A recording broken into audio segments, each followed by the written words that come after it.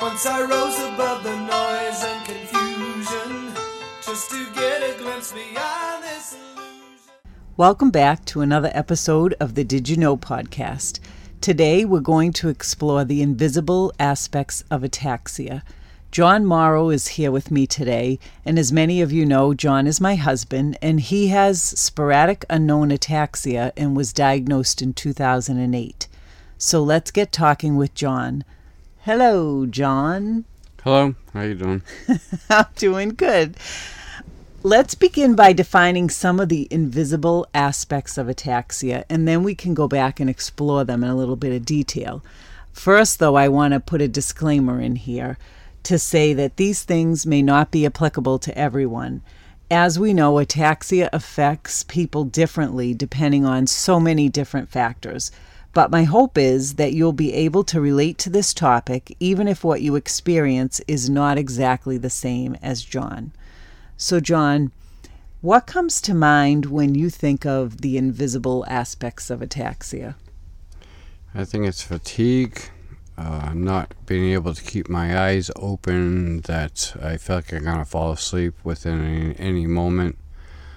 The other is the more tired that I get, my gait, balance, and everything else becomes a challenge. There's different aspects of holding a relationship and in dealing with that and good communication. Overstimulation, being outside, hearing cars, people talking, people then talking to you. You hear, it seems to be every sound around you going on is more you're concentrating on than actually the person speaking. I think you've witnessed that firsthand. Yeah, no, I have witnessed that firsthand. So let's delve a little bit into the fatigue. So when I think about fatigue, I think about being exhausted. Is that how you would describe this fatigue? And say a little bit more about how are you exhausted, if that's true. I get so tired again that I have a very difficult time holding my eyes open. When I get very fatigue, it affects my speech, like now. It also hinders the way that I eat and drink, because it takes 7 muscles to coordinate a swallow. So when I eat, I have to concentrate just on eating, and there might be conversation around me, and sometimes I'm oblivious to what's going on. Yeah, and I think that you and I have had conversations about living by a clock, because I think that, you know, when I'm with you on like a Saturday, I notice that you get up early in the morning, you do a couple of things, then you need to lay down. And then you wake up and you do a couple more things and you need to like rest again. And then you pretty much go to bed early. So it's almost like there's certain times, you know, when the clock hits 10 o'clock, it's like, okay, this is my witching hour. I got to go take a nap or go lay down. Well, it's very true. I think most people with ataxia, first of all, probably don't sleep well at night due to either restless legs.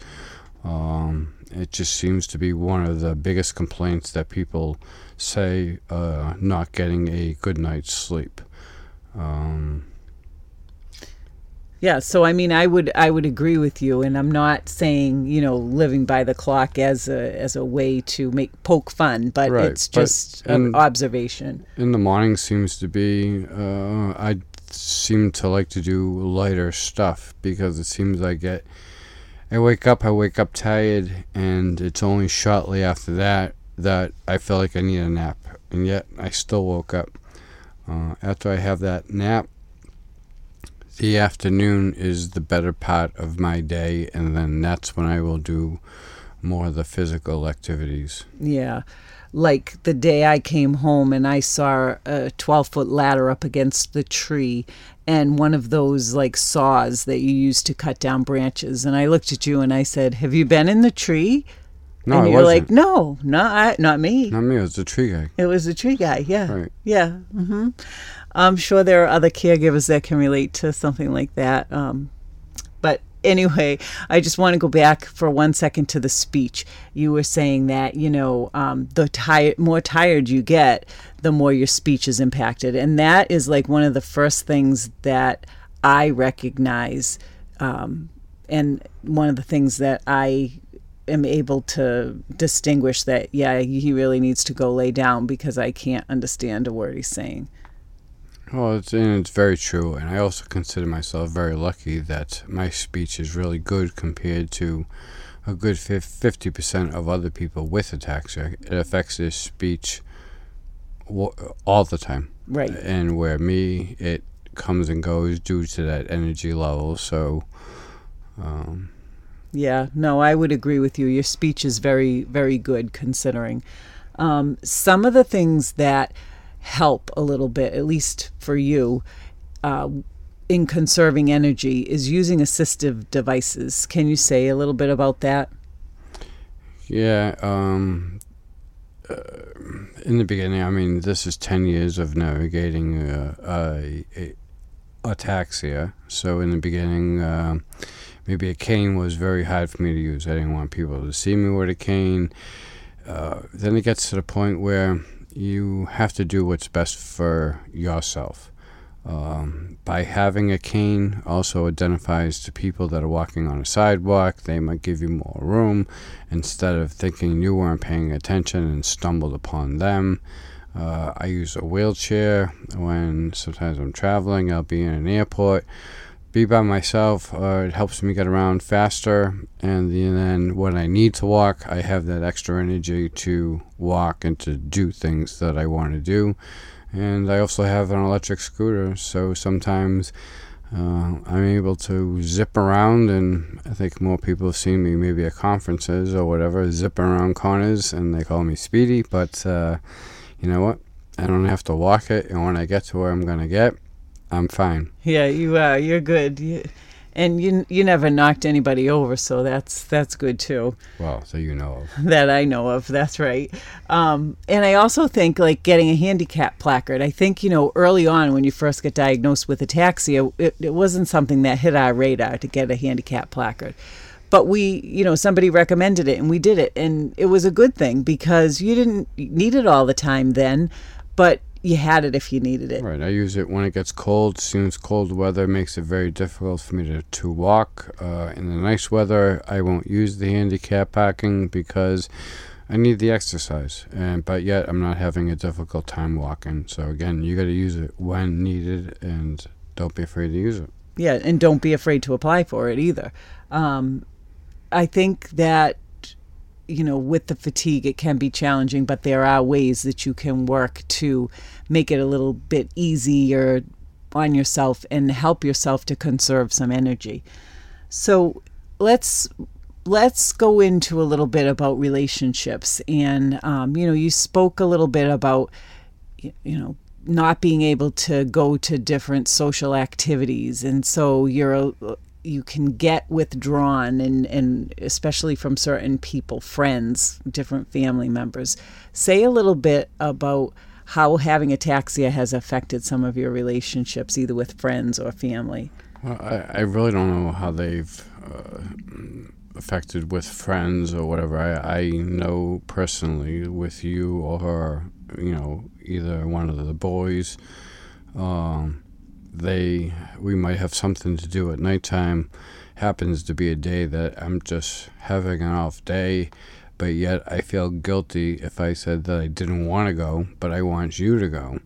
And many times if I didn't go, you wouldn't go, and so that put pressure on me until we finally got to the point where you went out knowing that it makes me feel better, that I'm not holding you back.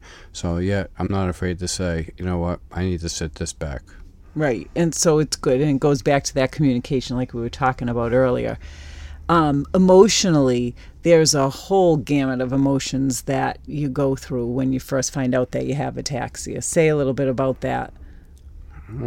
I think it's an ongoing struggle because I've had ataxia for 10 years, and let's just say I've had nothing wrong with me for 40 years. So I had 40 years of how I did things, and all of a sudden I've gotten the ataxia, and now it seems like it's like a young child trying to learn how to do things all over again a different way. And it's a challenge. Yeah, and I think some days are worse than others. And, like anything else, we talk about people, everybody has something, and everybody deals with a challenge. But, I think that when you first hear that you have ataxia, it's scary. And then you get angry, and then you might get depressed. And so you run a gamut of all these different emotions. It's like an emotional roller coaster. Yeah? Yeah. I know you were going to say living with me is like living an emotional roller coaster. No, not really. You're tired. That's why you're not saying too much right now. Well, this is take number 3. Oh, God. Well, you know what? Let's talk about overstimulation a little bit. You mentioned that.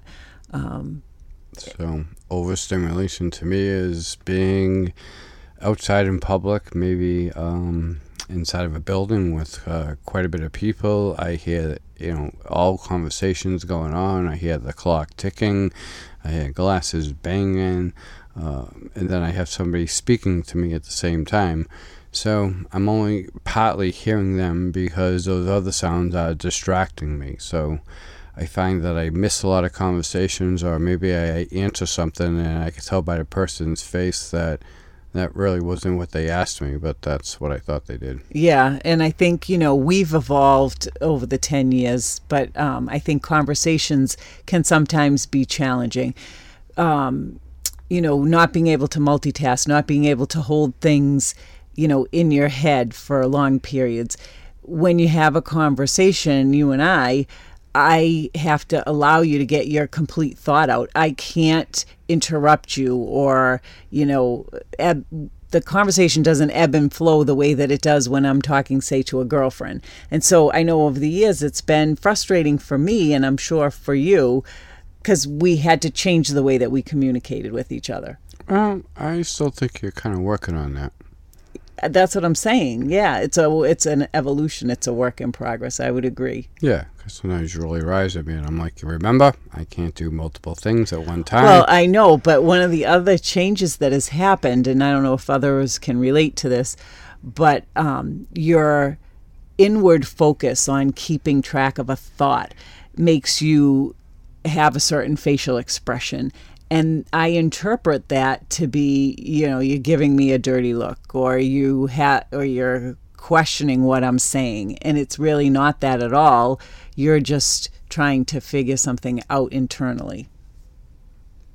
Yeah, correct. I seem not to look somebody in the eye because my mind is watching your mouth move, watching your eyes move, and yet I'm not paying attention to the words. So I kind of look off to the side, kind of stare at an object, and I'm trying to listen to every word. And that's kind of how I focus on a conversation. Yeah. So, I mean, it's just been a learning experience, at least for me, to realize that I'm not ignoring you? Well, not even that. Like that you're not, like, to not misread your visual clues that you're, the visual prompts you're giving me. Yeah. Correct. Yeah. I know one of the other things that you and I have always talked about is finding ways to quantify how you're spending your energy, right? Because there may be times where you're like, God, I'm really tired, but I don't think I did anything today. And we got your Fitbit, and we started to see that, geez, you were walking a lot of steps, or you weren't really sleeping well, because the Fitbit we got you had the sleep thing on it. So it was a way for us to quantify how you were spending your energy, or even like we would write things down in a journal. So I think that we found that to be helpful. Would you agree? Yeah, no, I totally agree. I think it all helps you to understand where your best parts of the day are, where you're having a challenge, and I think it's also a great record to keep to when you go to the doctors. You can compile that data, and when you're saying you're not sleeping well, you've got some backup behind it. Yeah, like backup data, yeah. And it makes it look like when you look at the readings that you're not nuts. You're not really sleeping. That's why you're tired. Yeah, no, I think it validates a lot for you.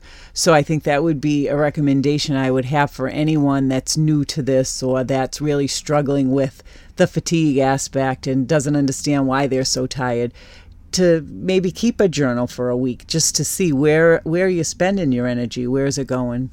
Well, I agree. I think the journal should be longer than a week, though. I think you really need to write all these little things that bother you or having a little bit of problems, and write how often, and then when you see a neurologist maybe every 3 months or 6 months, whatever it is, you can kind of see where all those repeats are and then focus on those issues going into your appointment. Yeah, it's like looking for trends, and it's an easy way to capture those trends. Right. A doctor just can't figure it all out, so you got to be your own advocate and try to figure out some of it. Yeah, and I think it's eye-opening too, like just even for your own information, because, it's the same thing like with if you're going to go on a diet and you say, I really don't eat that much. And then you start recording everything you eat and you go, no wonder I've gained 5 pounds. Look at all the snacking I've done. So it does make a difference writing something down rather than having to recall it. So it's really a good piece of advice for people that might just be struggling with this or new to this. I agree. I use my phone quite a bit. Make all kinds of notes. Somebody read them, they probably wouldn't understand them, but I kind of do. But it's a way for me to hold that information without forgetting. Yeah, I think it's really a good idea. So I think just, in summary, I would say that there are a lot of things or aspects of ataxia that are invisible, and they can definitely impact your relationships with other people. They can impact, how you do things and how you feel about certain things. And I guess it's just becoming aware of those things and talking to others about those things.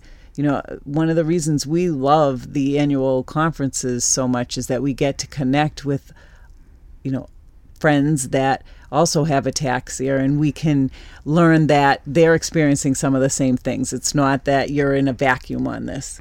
Oh, I agree. And same with me, that I'm finding out that I don't have the only spouse that has 1,001 questions. That's right, you see? Because, I'm very curious. I have to always find out what's going on.